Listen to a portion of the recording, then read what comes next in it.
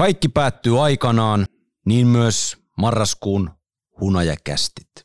Kuuntelet nimittäin marraskuun ehdottomasti viimeistä hunajakästiä. Lyödään löylyt päälle ja löylytellään eteenpäin. Tämä on HunajaCast, Turun Palloseuran virallinen jääkiekko-podcast. Ohjelman juontaa Eero Tuominen. Ohjelma sisältää kaupallista yhteistyötä. Pärssi Juuso tässä terve. Mäkin kuuntelen HunajaCastia. HunajaCast.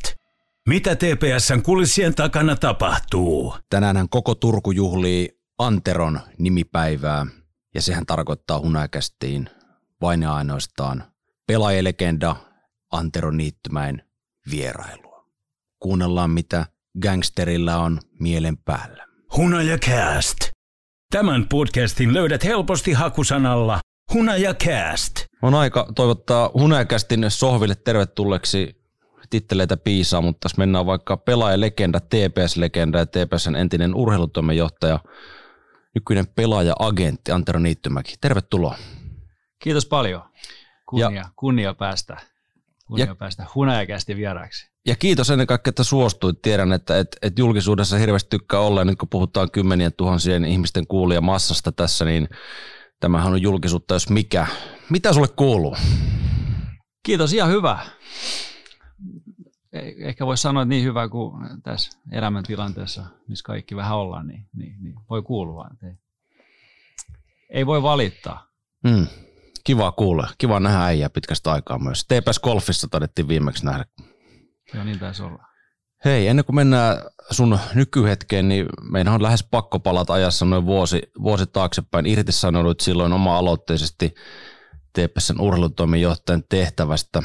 Ja siitä nyt on tosiaan se vuosi kulunut, niin miten sä peilaat ajassa taaksepäin siihen aikaan ja siihen fiilikseen? Mitä muistoja herää? No tietenkin tässä on nyt hetki aikaa kulunut siitä, reilu vuosi taitaa olla ja paljon on ehtinyt tietenkin sitäkin miettiä siinä sitten ehkä enemmän siinä ihan välittömästi sen jälkeen ja hyviä muistoja. Melkein 5 vuotta tuli täyteen urheilutoimenjohtajan hommassa ja aika, jos näin voi sanoa, niin pikkupoikana lähti hommaa jo kylmiltään ja paljon tuli oppia matkan varrella ja hyviä muistoja ja aina voidaan tietenkin puhua, että joita asioita olisi voinut tehdä toisin ja se on aina helppo sitten jossitella jälkeenpäin ja muuta paljon tehtiin töitä ja ainakin haluaa ajatella, että jotain hyvääkin tapahtui ja tietenkin semmoinen lopullinen menestys jäi vähän uupumaan. Lähellä oli muutaman kerran, mutta ja hyviä muistoja, niin kuin sanoin, niin paljon tuli opittu matkan varrella ja välillä naurattaa ja välillä vähän itkettää, kun ajattelee, mitä kaikkea tässä pidemmällä tuli tehty, mutta mutta ei ihan hyvät fiilikset siitä ajasta mutta ei voi valittaa.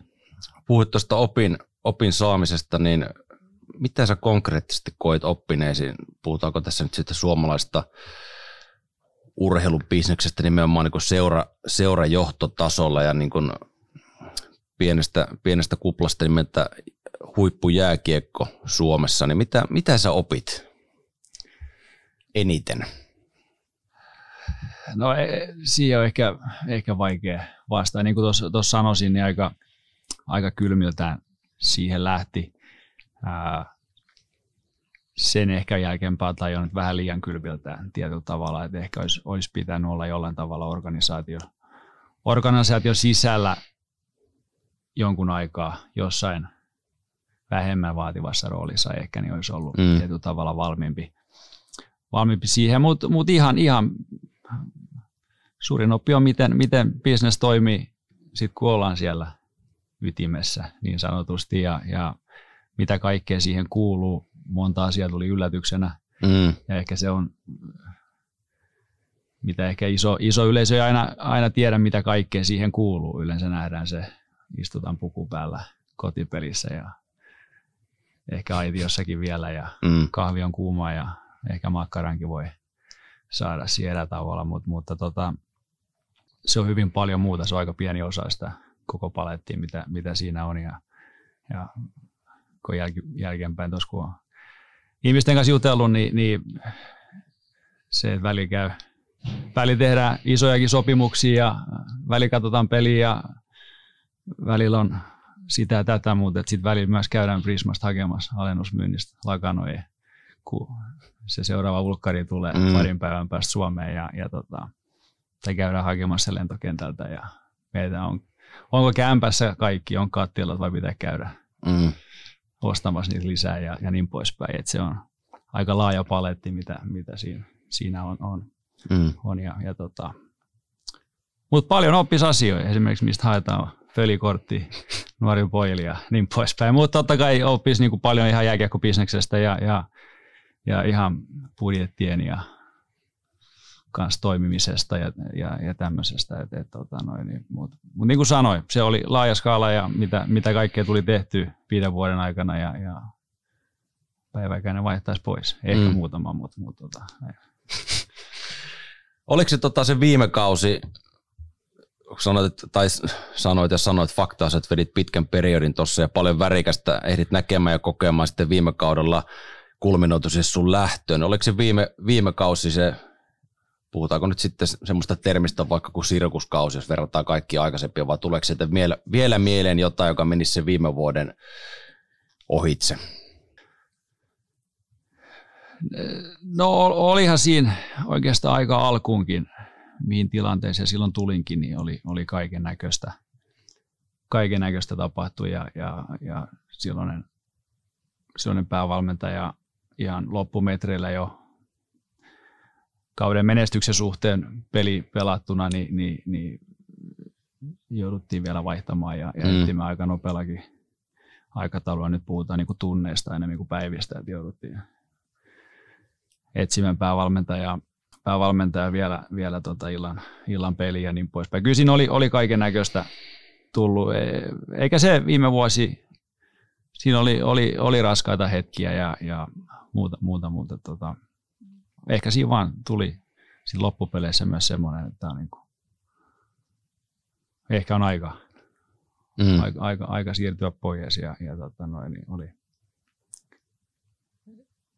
Ei ehkä niin hyviä ratkaisuja tuli tehty siinä jo jonkun aikaa ja ehkä se meni semmoiseen enemmän tämmöiseen, niin kuin, miten sitä nyt sanoisi, ihan tämmöiseen jokapäiväisen vaan mennään tukka pitkänä, tehdään asioita sen enempää kokonaisuutta ja muuta miettimättä, kunhan nyt vaan niin kuin tehdään, niin se on ehkä siinä roolissa niin olisi pitänyt ja pitäisi useammin ehkä vähän istua alas ja koittaa nähdä isompi kuva ja missä punainen lanka menee ja mitä pitäisi oikeasti tehdä.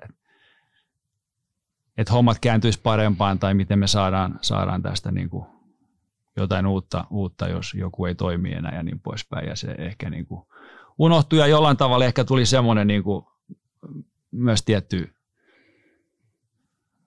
väsymys on ehkä väärä sana, mutta vähän semmoinen, että tuli rupesi tunkemaan. Kaikkensa antanut olo. Niin, ehkä vähän tietyllä tavalla ja ajattelin, että ehkä tässä nyt muuttuuko tästä mihinkään ja mitä tässä niin kuin pitäisi tehdä ja se vaan sitten tiettyjen tapahtumien jälkeen niin kuin aika vahvasti tuli siihen, että eikä tämä nähty ja aika jonkun muun tulla tähän rooliin.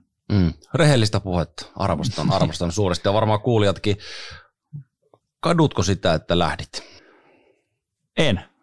Niin kuin sanoin, niin ihan lämmöllä muistelen sitä aikaa ja uskon, että on kuitenkin itteni kanssa käynyt se läpi, mitä tuli tosiaan tehtyä ja mitä olisi pitänyt tehdä paremmin tai toisin niin ei kaduta. Sen voin käsi sydämellä sanoa mutta kaikki loppuu aikanaan ja sitten siirrytään uusiin juttuihin.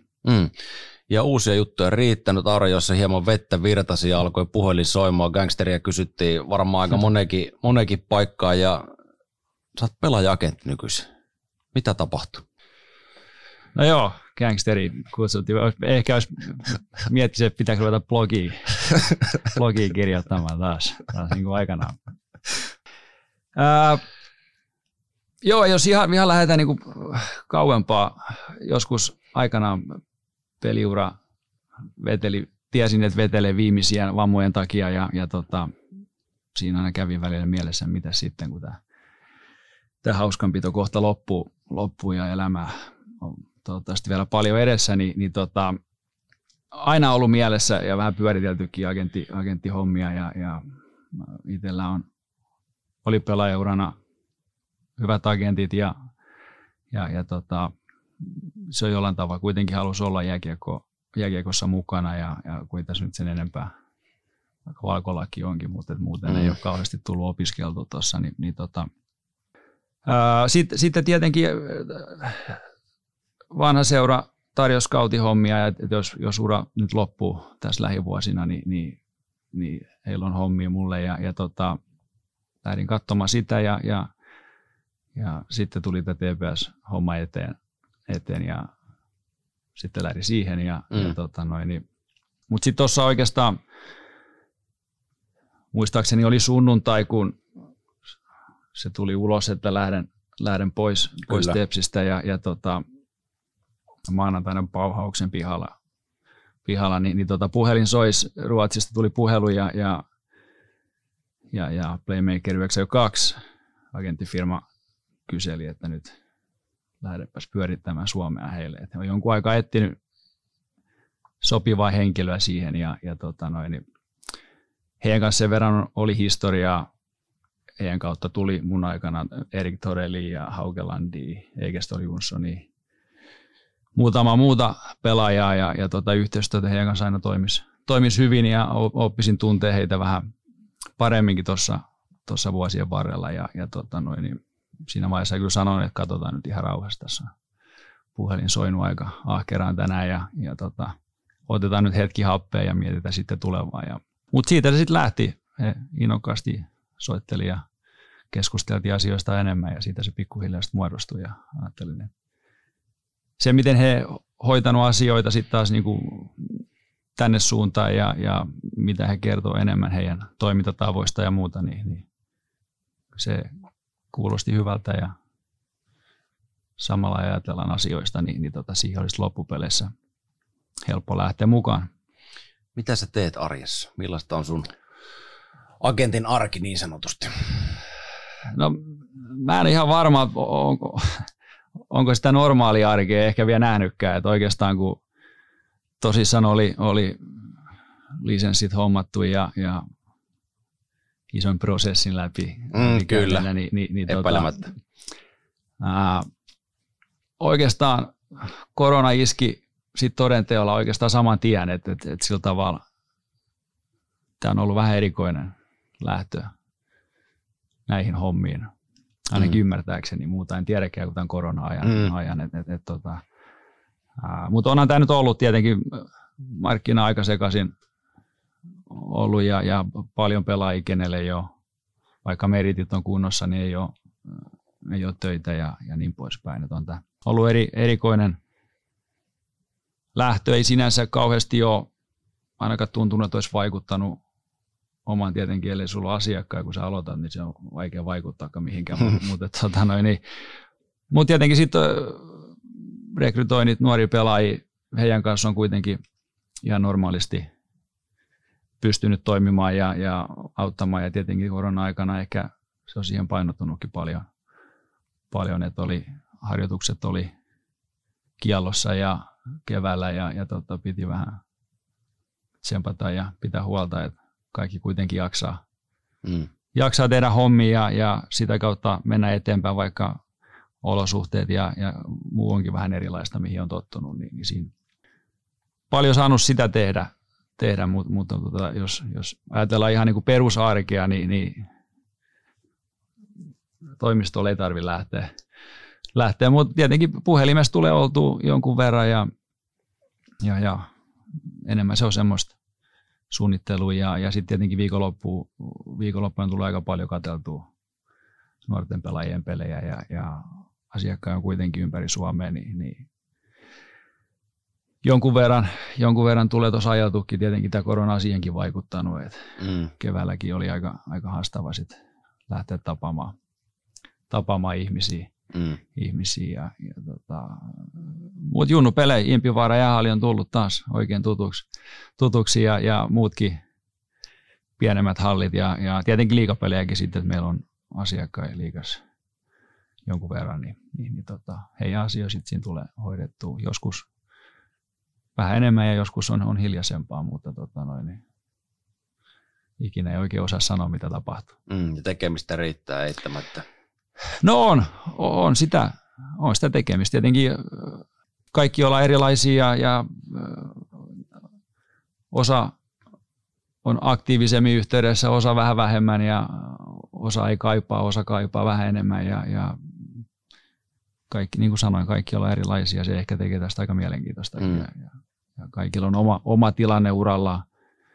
Jotkut on nuori 15-16-vuotiaita ja jotkut on sitten jo kokeneempia. Ja kaikki voi kuvitella, että siellä on myös erilaisia asioita, missä tarvii apua. Mutta semmoinen, miten mä niin tämän näen, ehkä tässäkin näkee iso maailma, kun katsoo, niin mennään tuolla pukun päälle ja neuvotellaan diilejä, mutta aika paljon tässä on kaikennäköistä muuta kuin itse sitä. Niin, ja sullakaan ei muuten puku päällä. Ei ajattelin, että pitäisi laittaa, jos tämä tosiaan olisi ne nimipäivä kakkukahvit varmaan tarjolta jossain, niin ajattelin, että pitääkö laittaa vähän parempaa päälle, mutta ilmeisesti niitä ei ollut nyt järjestetty. Siirtyi vuodella. Joo, mutta en muista mitä olin enää sanonut. No mulla on seuraava kysymys tässä ja älä siitä huoli. Puhuit tuosta auttamisesta ja muusta vastaavasta, niin millainen on sun mielestä sitten hyvä pelaaja-agentti ja sulla on niin oman uran takaa niin kosketuspinta mun mielestä vastaamaan myös tähän, vaan voiko sen tiivistää sillä lailla, että hyvä agentti on hyvä, kun seura sanoo, että voidaan maksaa 60 tonnia vuodesta ja agentti sanoo, että 100 000 ja sitten seura sanoo, että no käy ja nimet alle ja sitten tuuletellaan. No joo, en mä tiedä, voi sen tietty noinkin sanoa mutta mitä tulee ihan noihin sopimusneuvotteluun, ehkä enemmän näen, että se on niinku suurempi kokonaisuus kuin ihan viimeisen pennin venyttäminen mutta toki rahakin on iso asia, kun neuvotellaan sopimuksia, mutta kun kaikki on kuitenkin eri tilanteessa, että joillekin on joskus parempi löytää semmoinen paikka ehkä vähän pienemmän rahalle, että saa sen roolin ja on sopiva paikka sen hetkisen uratilanteeseen ja sitten tietenkin, jos puhutaan ihan niin kuin tason pelaajista, niin sitten kuitenkin puhutaan aika isoista rahoistakin ja sekin on tietenkin tärkeää. Urat on lyhkäisiä ja sitten täytyy koittaa saada maksimaalinen hyöty kaikin tavoin urheilullisesti ja totta kai taloudellisestikin ja siinäkin kaikki on erilaisia. Kaikki se raha ei välttämättä ole ihan se viimeisen pennin arvoinen, että paljon se vaikuttaa, organisaatio, millainen valmennus, onko tuttu valmennus, eikö ole tuttu, mitä on kuullut seurasta ja niin poispäin ja miten siellä hoidetaan asiat ja siihen sitten yhdistettynä totta kai se taloudellinen puoli, niin se on, siitä se kokonaisuus sitten muodostuu aika hyvin, että siinä kai. Ja mikä tässä koronatilanteessa esimerkiksi sun asiakkaat osuu yhteydessä, etsitään seuraa jollekin pelaajille. Miten sä pidät sen pelaajan fiiliksen korkealla, mahdollisimman positiivisen siitä huolimatta, että edelleenkään hän ei vaikka pelaa missä? Mitä sä teet siinä tilanteessa muuta kuin oot puhelimessa ja yrität etsiä seuraa? No se on haastavaa, totta kai. Ja tietenkin tämmöinen tilanne, niin se on ehkä jollain tavalla, kaikki ymmärtää kuitenkin sen tilanteen, vaikka tuska saattaakin olla vähän taustalla ja mitä pidemmällä mennään, mutta pitää vaan koittaa löytää keinoja ja rehellisesti jutella, mikä on tilanne ja ei kai siinä niin kuin muu auta. Et enemmän niin kuin tuohon ehkä vielä siihen, miten näkee niin kuin tämän agentin homman. Enemmän mä koen sen niin, että on apukäsi tässä niin kuin mukana ja niin kuin sanoin aikaisemmin, niin kaikki ei tarvitse kauheasti apua. Jotkut haluaa apua, on paljon kysymyksiä ja niin poispäin, mutta varsinkin jos puhutaan niin kuin nuoresta pelaajasta, niin mä koen, että mun tehtävä on seuroissa tehdään kuitenkin pääsääntöisesti hyvää työtä ja harjoitellaan hyvin ja Suomessa se on niin kuin hyvällä mallilla, mutta se, että miten, onko jotain, mitä kuitenkin seurassa on, joka joukkueessa on reilu 20 jätkää ja valmentajia on junnuissa 2 joissain seuroissa ja joissain ehkä joku apukäsi siihen vielä, mutta pystyykö siinä jollain tavalla auttamaan paljon, ei tietenkään pysty määrää lisäämään millään ekstra harjoittelua muuta, jotain ehkä pystyy tekemään, mutta semmoinen, mitä ajattelee, että miten saadaan lahjakkaasta nuoresta maksimaalinen potentiaali irti, mihin ikinä se sitten riittääkään. Kaikilla tulee se katto jossain vaiheessa vastaan, mutta se, että silloin mun mielestä on agentti onnistunut myös työssä, jos nuori pelaaja kokee sitten joskus 35-40-vuotiaana, että kaikki tuli annettu ja kaikki tuli otettu kropasta ja lahjakkuudesta irti että se on ehkä se, mikä tässä tekee mielenkiintoista ja olla siinä niin kuin matkassa mukana. Mikä on agentin näkemys koronan vaikutuksesta pelaajapalkkioihin tulevaisuudessa, jos puhutaan vaikka toimintakenttänä liiga tässä yhteydessä? Tuleeko droppia? No uskon, että ainakin lähitulevaisuudessa. Miten sitten seurat, tietenkin riippuu nyt paljon, miten tämä loppukausi menee ja jos miten rokotteiden kanssa käy, mikä tämä koko tilanne sitten on että mutta mitä on ymmärtänyt ihan median välityksellä ja ihan maalaisjärjelläkin, että ei tämä nyt ole ruusuinen tilanne liigaseuroille missään nimessä, että kaikki on varmaan taloudellisesti vähän ahtaalla ja säästöjä pitää hakea joka puolelta, niin totta kai se vaikuttaa myös pelaajien tuleviin tuloihin ja niin miten kauan, niin sitä en osaa sanoa. Sitä en osaa sanoa, että tietyllä tavalla toivotaan, että niinku tämä virus voitetaan ja päästään nopealla aikataululla normaaliin elämään kiinni niin ihan pelaajan kuin seurojenkin puolesta ja jääkiekko jatkuu ammattiurheiluna ja kaikki voidaan nauttia hienosta lajista. Sitä toivotaan. Entä sitten Turun Palloseura, millainen katsotakanta sulla on ollut tämän kauden TPS on niin agenttina ja ihmisenä ja tästä TPS-legendana, millä mielellä olet seurannut pelillistä ilmettä? Aika paljon. Valitettavasti paikan päälle en ole vielä päässyt tulemaan, mutta paljon on kyllä pelejä nähnyt ja niin varsinkin viime aikoina tai jonkun aikaa jo ei välttämättä ihan tämä nyt puhu näistä viimeistä kolmesta voitostakaan, vaan enemmän. Onko peräti 4 jo putkassa? Saattaa olla. Joo, en. Mutta ihan mun mielestä on mennyt, kausi on ollut nousujohteinen niin sanotusti ja niin kuin jossain vaiheessa sanoisinkin, niin Turun Palloseura kuuluu sinne kärkikahinoihin ja toivotaan, että se siellä tulee olemaankin. Millä aikataululla, niin aika näyttää, mutta niin kuin sanoin, suunta on ollut ihan hyvää tällä kaudella. Millainen maine Tepsillä on agenttien keskuudessa? Joskus ainakin maksitte aika koviakin liksoja. No aloin sanoa, että on niin kuin ollut monta vuotta ja loistava maine. Mutta en mä osaa näiden hommien puolesta niin kuin oikein osaa tuohon. Ehkä otan taas sen verran pieni mutta vielä. Mutta isossa kuvassa tarkoitan, että iso seura, isot visiot, isot puitteet, paljon tekijöitä, halutaan palata huipulle. Tätä tarkoitan, niin, että ei ole mikään kyläseura kuitenkaan. Niin, ja siinä on paljon hyvää.